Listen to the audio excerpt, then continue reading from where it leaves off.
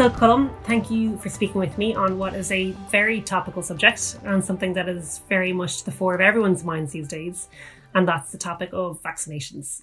So the rollout of vaccines in the fight against COVID-19 comes as a huge relief for many, but for some it presents a cause for concern. As with any vaccination, such treatment is not mandatory in Ireland, and this has led to quite a fervent debate as to whether our vaccine policy ought to be revised in the interests of public health. So Colm, you've explored this from a very specific angle, and that is from a constitutional perspective. So can you tell me, how does the Constitution relate to vaccinations? Does a person have a constitutional right to refuse a vaccine? So that's a really interesting question. So it's well established in Irish case law and ethical standards that valid consent must be obtained for medical treatment, service or investigation. So this would include things like vaccinations. And really this is the starting point for nearly all medical treatment. Consent could be described, with a couple of exceptions, which I think we're going to talk about in a minute, as an indispensable precursor to medical treatment. So a clinician simply cannot treat or examine a patient without their consent in general. So if a clinician were to do that, were they to treat the patient, were they to operate on them, were they to provide some treatment upon that person without their valid consent, in a situation where consent could and should have been contained, that doctor is then committing an unlawful act.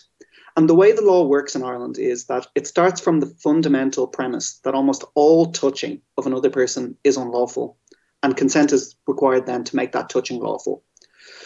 So the issue in relation to mandatory vaccination is that it would impact a number of key personal constitutional rights. So the key in relation to the implementation of any mandatory vaccinations scheme when it comes to consent is voluntariness. So in order to have valid consent in Ireland, you must show three things. First, you must show that it's voluntary, so that you're voluntarily consenting. So, there's not some undue influence or something like that. The second thing that you have to show is that you have sufficient information. So there's a requirement to provide enough information for the person to be able to make that decision. Then the third thing that you have to show then is capacity. So does the person have the capacity to make the decision? So the key when it comes to vaccination is voluntariness.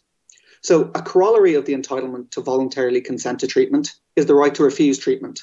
So in Ireland, the right to refuse treatment is a fundamental constitutional right. And this right flows from what's known as the unenumerated personal rights of the citizen. And these are things like bodily integrity, the right to self-determination, the right to autonomy. And these are found in Article 40.3 of the Constitution. So it's interesting because when you actually look at the Constitution, it's not actually written in the Constitution that you have these rights. Instead, they've been read by judges into the Constitution, flowing from what Article 40.3 says. So generally, the personal rights protected by this article include the right to bodily integrity, the right to privacy, the right to autonomy, the right to health, dignity, life, and the right to the person. So these are the key rights that are impacted in relation to any mandatory vaccination scheme. Similarly, another right that would be that would be influenced is the protection of the family unit. So the rights of parents to make healthcare decisions on behalf of their children. And there's also a question in relation to the right to religious freedom. So that may be engaged as well. So all of these rights are directly relevant to any legislation that would be brought in, or any scheme that's brought in requiring mandatory vaccination. The right to bodily integrity is one of the most particularly important considerations when it comes to the question of mandatory vaccination. So the right to bodily integrity comes from a case called Ryan and the Attorney General, and this is a case from 1965. And in that case, the plaintiff, so the person who brought the case, claimed that legislation providing for the compulsory fluoridation of public water violated their constitutional rights, and also the rights of her children and her family. So the plaintiff argued that compulsory fluoridation was dangerous to her health and consequently violated her right to bodily integrity. So that case was heard by Mr. Justice Kenny in the High Court. And what he found was that the plaintiff had failed to demonstrate that the fluoridation of the water was actually dangerous to health. And in fact, what the court found was, based on the medical evidence, that it was beneficial in the reduction of dental disease. So this case, Ms. Ryan ultimately appealed this to the Supreme Court, and Chief Justice O'Donnell, what he said was, the state has a duty to protect the citizens from dangers to health in a manner not inconsistent with the rights of those citizens as human persons. So the courts have first recognised that there are rights such as the right to bodily integrity. But what the court has also done in a similar case, although not to the same level, is they've recognised that it can be constitutionally permissible to make decisions, public health measures, even in circumstances where it might infringe an individual's rights. So one of the other key rights, and it's a right that you mentioned in your question, relates to the right to refuse treatment. And the question is, does a person have a right to refuse treatment, even if it might save life or it might be of benefit to them? The short answer to this question is yes. In Ireland, we do have a right to refuse treatment. So a corollary of the entitlement to voluntary consent to treatment is the right for a person to elect to refuse treatment. And this really flows from the nature of consent and kind of the legal and philosophical idea of autonomy. The whole reason we have this concept that allows us to refuse treatment is it allows us to express our autonomy as people. So while definitions of what actually constitutes autonomy vary, the best known expression of the legal requirement for autonomy comes from a case that I like to refer to called Schlondorf and the Society of New York Hospital from 1914. And that's a decision of Mr. Justice Cardoso, who's written many judgments in relation to the concept of autonomy. And what he said was, every human being of adult years and sound mind has a right to determine what shall be done with his or her own body. And a surgeon who performs an operation without the patient's consent commits an assault. So consent is the right that specifically protects autonomy in medical decision-making. Flowing from these principles is the idea that a patient of sound mind and adult years capable of giving consent to a given treatment is similarly free to refuse to give their consent to that treatment. So you have that right even if the consequences of the refusal will be worse for the patient, or even if it means that they might die. So in essence, a patient has a right to be wrong. It does not matter if it's a foolish idea. It does not matter if they'll ultimately result in death. They are all irrelevant.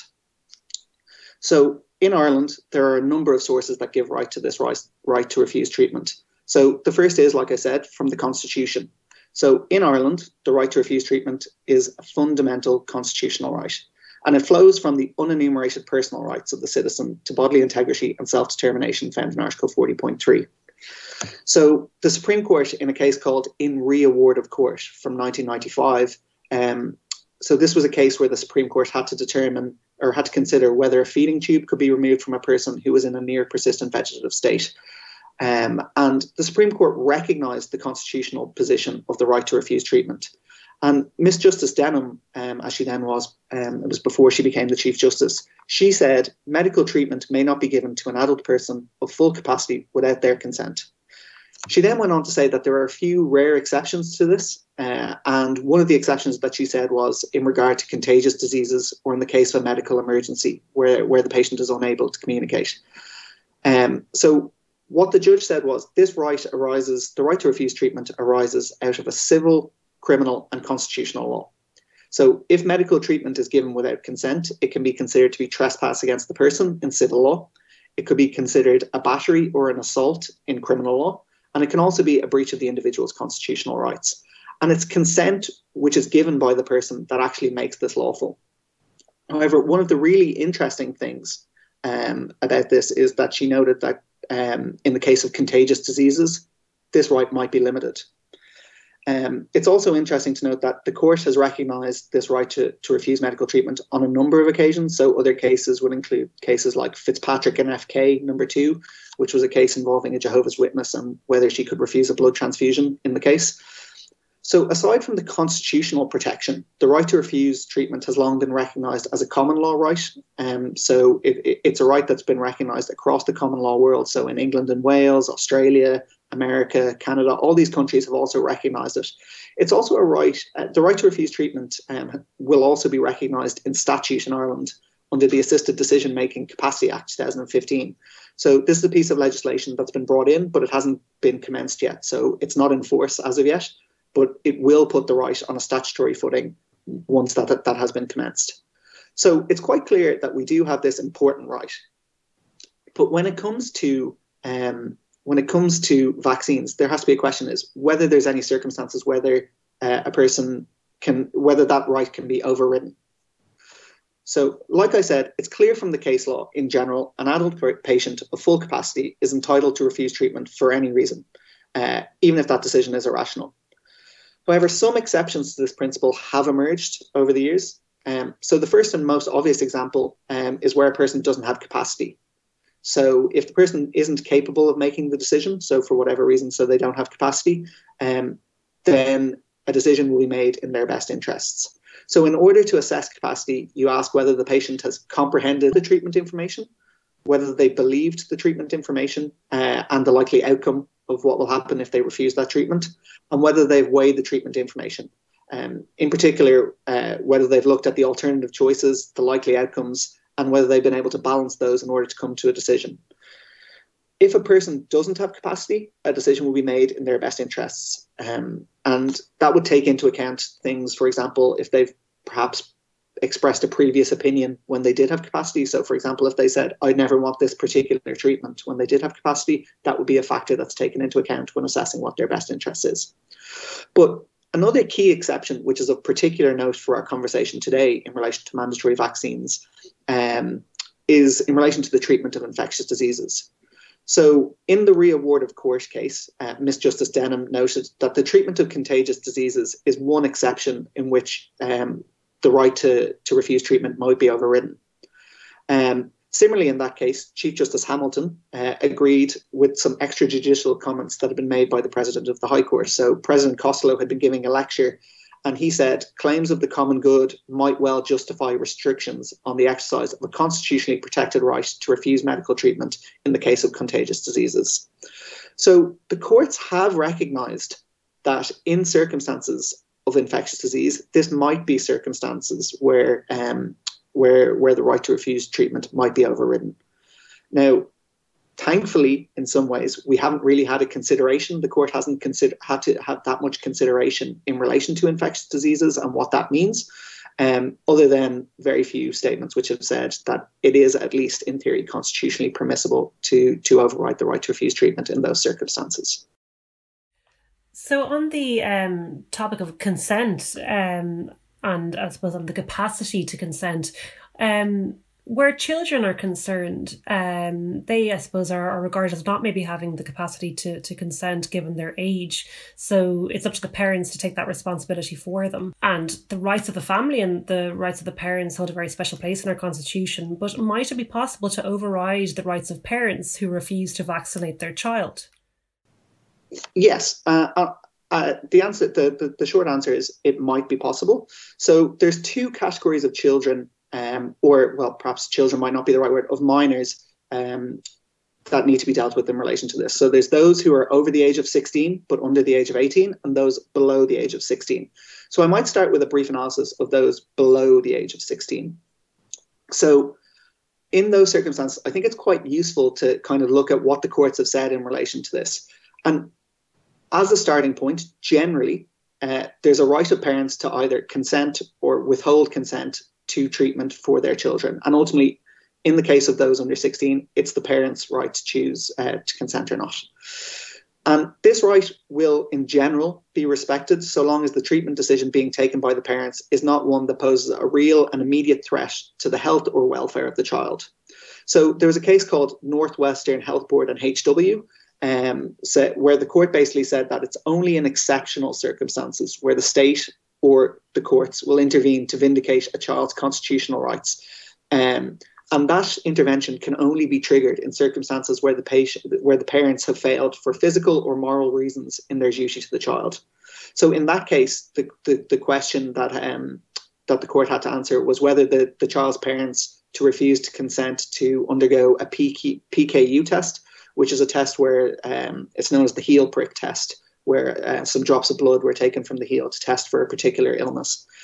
So in that case, the parents refused to consent for that test to go ahead. And basically what happened was the Supreme Court upheld that refusal, despite recognising that the test, if carried out, would be in the best interests of the child in those circumstances. What the court did do, however, was that they did note that there may be other cases in the future where the balancing of the rights would be more in favour of intervening. So again, Miss Justice Denham gave the lead judgment in that case. And what she said was, in seeking the balance to be achieved between the child's rights within the family and the rights of the family as an institution, as well as the parents' right to exercise their responsibility for the child, the threshold will depend on the circumstances of the case, really. So if the child's life is in immediate danger, for example, if they need an operation imminently, then there's a heavy weight to be put on the child's personal rights. And it's likely in those circumstances they'll supersede the family and parental considerations. So it follows from that decision that there's a limited scope within which parents are free to make unwise decisions, or at any rate, decisions that might not necessarily adhere to the best medical advice in the circumstances. However, it is clear from subsequent case law that the courts will intervene in appropriate circumstances. So the question we have to ask is, what might those appropriate circumstances actually be? So one of the matters that's been left open as a result of the case, of the Northwestern Health Board case, was whether the refusal of treatment for expressly religious reasons would impact on the parent's ability to refuse. So Article 44.2.1 of the Constitution provides for freedom of conscience and religion. So this is a specific right. We have a right to practice our religion. And therefore, it was unclear to what extent the nature of the threat posed to the minor would tip the balance in favour of intervention to treat the child. So there's a famous case called In Re Baby A, where the court considered the case of a child of a Jehovah's Witness who required a blood transfusion. And the parents in that case objected on the basis of their religion. And the court was clear in such circumstances that there was an obligation on the court to intervene. So Mr. Justice Hogan gave judgment in that case, and he acknowledged that the right of the state to intervene and to override the constitutional rights of the parents is expressly limited by the language of Article 42.5. He said that circumstances must be exceptional and the intervention must be proportionate to the circumstances. So it's only in those circumstances where it's exceptional and where the intervention is proportionate to the circumstances that someone can intervene, that the state can intervene. So the court went on to say that in this case, there had been a failure of duty on the part of the parents. So the court basically said there's absolutely no doubt that the court can intervene in a case such as this because the child's life and general welfare were at stake in this case. And it was clear that the court had jurisdiction and should intervene in such a case. So an argument could be made that where there's a threat to the life of the child and a threat to their general welfare that's posed by COVID-19, this might be considered exceptional circumstances, but it's unclear. So question marks then arose about what the impact of the introduction of Article 42A of the Constitution had on issues relating to children. So this was a referendum that we had a few years ago, and it's known as the Children's Rights Amendment. And it basically inserts provision in the Constitution that focuses on the best interests of the child. And it sets out that this is a primary consideration in relation to all matters dealing with the child. And this provision was recently considered by the Supreme Court, kind of for the first time in substance, in late January of this year, in a case called the matter of JJ. And this was a really sad case where a young child had suffered a catastrophic brain injury in a road traffic accident. And the child's treating doctors wished to provide certain pain medications to the child, pain relief medications, which risked the child suffering from respiratory arrest going forward. So it might stop the child's breathing. And the hospital also wished to withhold certain invasive treatments should this happen, such as CPR, were his condition to deteriorate. And they wished to instead administer a palliative care regime, as they were of the view that the child was not going to make any meaningful recovery from his injuries. Very sadly, the child's parents objected. They argued that he should receive all treatment to keep him alive and that he should be given an opportunity to make a recovery. They said it was too early to say that he'd never make a meaningful recovery. So ultimately, the matter ended up in the High Court. And then the High Court ordered that gave the orders that the hospital were seeking so that they wouldn't have to provide certain treatments. And the boy's family appealed to the Supreme Court. And the key question that the Supreme Court had to consider in this case, for the purposes of this discussion anyway, they had to consider a wide range of issues. But the key consideration for the purposes of mandatory vaccination, or of relevance to mandatory vaccination, is whether the refusal of the child's parents to consent to the treatment amounted to a failure of parental duty, such that the state, through the courts, was obliged to step in and intervene.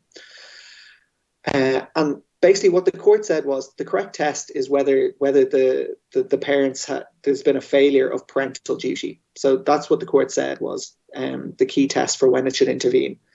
And what the court said was that the label of parental failure was one which should not be lightly applied to any parent, particularly to parents where it's acknowledged that they are otherwise caring, considerate and attentive to their children. So it's not just, the sad thing about a lot of the cases involving children is that often the parents believe that this is actually the best course of action for the child. So it's not that they're necessarily bad parents or anything like that. What the court said was there must be a failure, and moreover, it must be one which prejudicially affects the safety or welfare of the child. And this requires something more than the determination that the child would be simply better off by having this decision made. It's not that it's a better decision. It has to be something more. And what the court also did was it expressed the view of Mr. Justice Hogan. It echoed the view of Mr. Justice Hogan in Re Baby AB, that the use of the word failure is useful in that it expresses that there has to be a high hurdle before we can have state intervention, because it's very important, right? The rights of the family are very important. But they also said it's actually quite an unhappy expression as well, because it suggests that there's inadequacy or worse, culpability on the part of parents who might be devoted and conscientious and actually who want what's in the best interests of their child. So what the court strongly emphasised throughout this judgment was that there's not necessarily a question of any moral failing or culpability in reaching a conclusion of failure of parental duty. Instead, the question is to be judged solely by the consequences of the decision for the safety or welfare of the child. So the court went on to note that making a decision to override a parental decision, particularly a decision of a conscientious, committed, loving parent, is not merely a matter it's not merely for the court to look at the medical evidence. The court has to consider a number of different factors. So they have to consider the nature and the significance of the procedure involved, the extent to which the opinion of the treating doctors is unanimous. They have to look at, independent expert evidence, what the medical position is kind of more globally. They'll also look at the depth and conviction with which it's held, that they're the reason for refusing. And the court should at all times consider the possibility that the decision that the parents want to make is one that's what's known as permissible range of family decisions. So really, in order for a court to overrule a decision of a parent to refuse to consent for the child to be vaccinated, what would have to be shown was that there was a failure of parental duty that risked the safety or welfare of the child. And the reality is it's not clear whether the refusal of a COVID-19 vaccine would amount to such a failure. I think it would really be necessary for intervention to happen to show that there was a particular risk to that child. You'd have to show, that there was a significant risk to children generally, perhaps. It might be in the case of a child with a particular illness or underlying condition, that it might be those circumstances might give rise to it where it might not apply more generally. But the reality is we don't actually know because we haven't tested it. I think it certainly would make a really interesting case, but it's a very high threshold to reach. So I think my gut feeling at the moment is it probably wouldn't reach that threshold at the moment, but it's one to be seen. So, like I said, there's a second category of child. So generally, a person is an adult at common law for the purposes of consent. So in Ireland, you're an adult for the purposes of consent, generally at the age of 18. However, Ireland has introduced legislation, and this provides a mechanism for 16 and 17-year-olds to provide consent to surgical, medical, or dental treatment. So that's found in Section 23 of the Non-Fatal Offences Against the Person Act from 1997. And this provides that a minor who has attained the age of 16 years of age can consent to any surgical, medical, or dental treatment themselves. So they don't need their parents' permission. So it basically says that there's no requirement for permission in those circumstances. So one of the key issues in relation to this section is that it only confers the right to specifically surgical, medical, or dental treatment. So, for example, one obvious form of treatment that is excluded under this legislation is psychiatric treatment for persons under the age of 18. So a 16 or 17-year-old under this piece of legislation can't consent. So therefore, the question kind of arises as to whether a minor can consent in relation to a medical intervention that wouldn't be classified as treatment in the strict sense. So it's not an intervention given for the purposes of treating a condition. So you must ask, therefore, whether a medical intervention such as a vaccination, whether something such as a blood test, whether a prescription of medication, so for example, the contraceptive pill, would that fall under the auspices or the definition of treatment? And perhaps unfortunately, treatment is not defined in the legislation. And we haven't had a case where the Irish courts have had to pronounce on this point. So the Irish courts haven't had to consider whether something is treatment or not.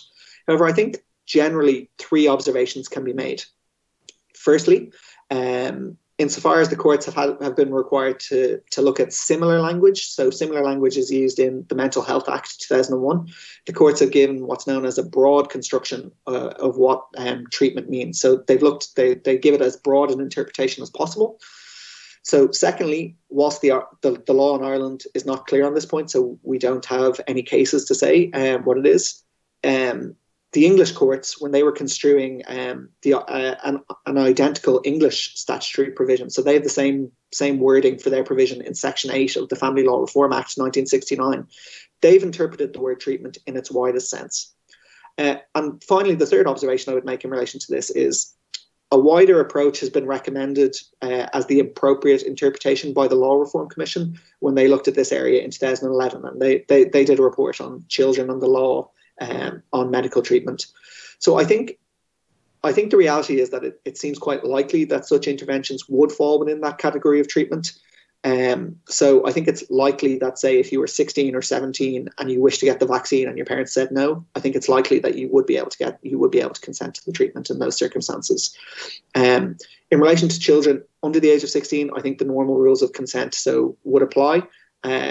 So if they particularly wanted to and their parents didn't, I think it wouldn't fall in. It would be difficult to see whether it would fall into the failure of duty on the part.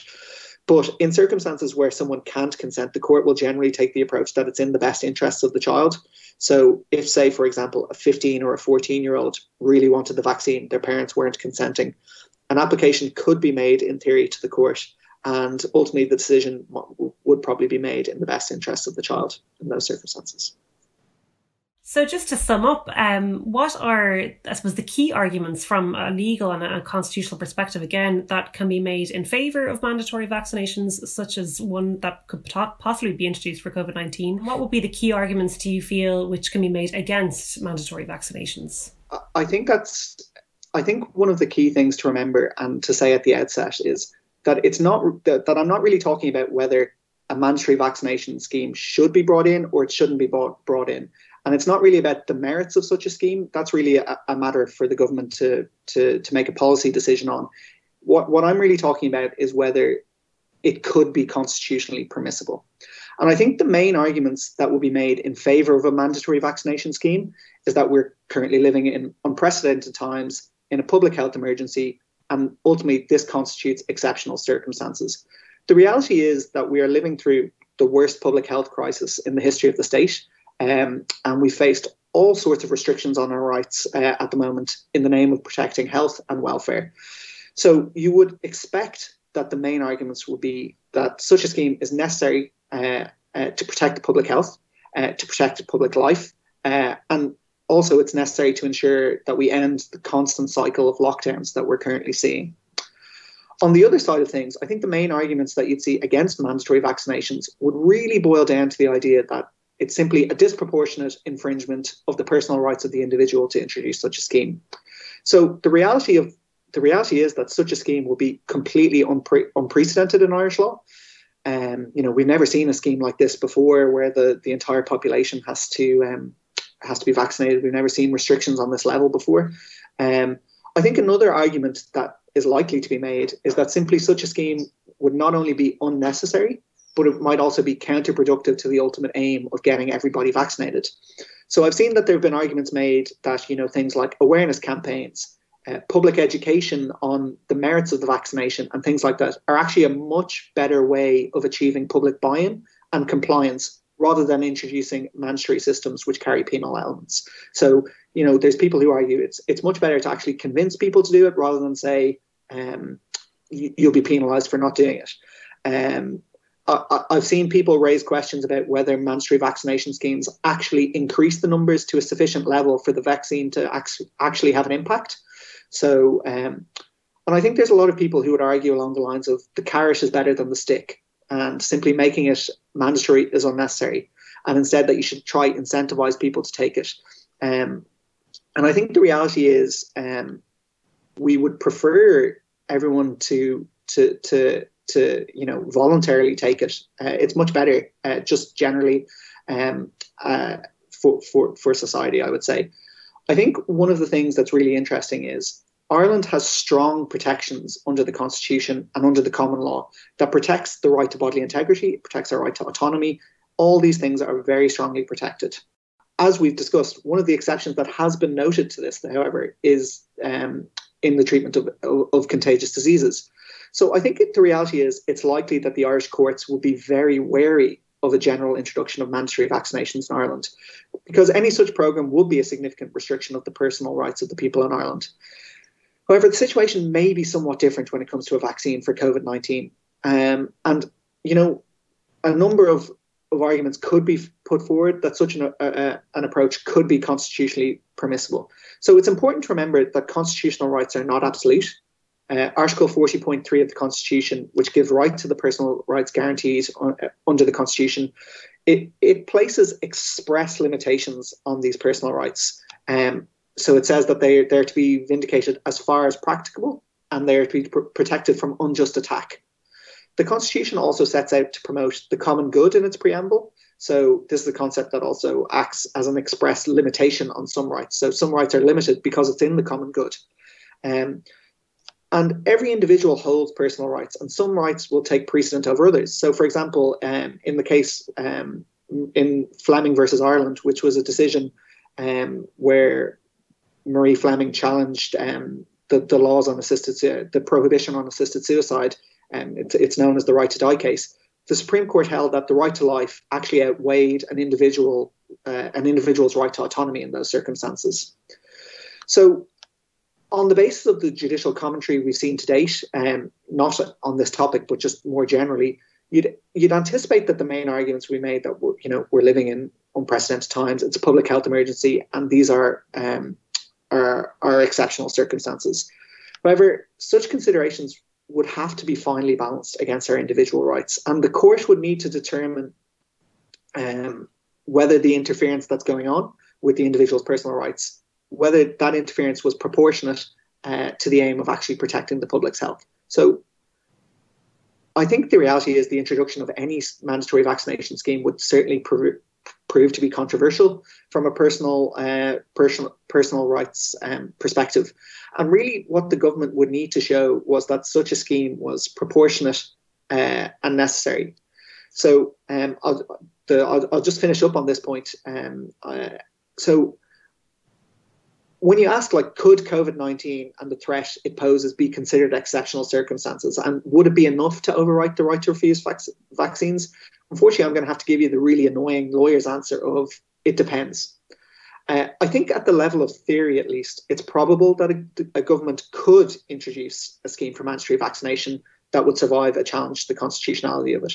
But really, it's all about the detail of such a scheme. And again, I think it's always important to reiterate, it's not about whether we should or shouldn't, it's just whether we can or can't that I'm discussing. But any scheme that was introduced would have to be designed according to the principles of proportionality, as in limiting people's rights in the least restrictive way possible, but also it has to be necessary. So, you have to show necessity and proportionality. So in considering a law that restricts rights, the courts apply what's known as the proportionality test. So first, the courts will look at, does the law restrict rights, pursue an important objective in the public good?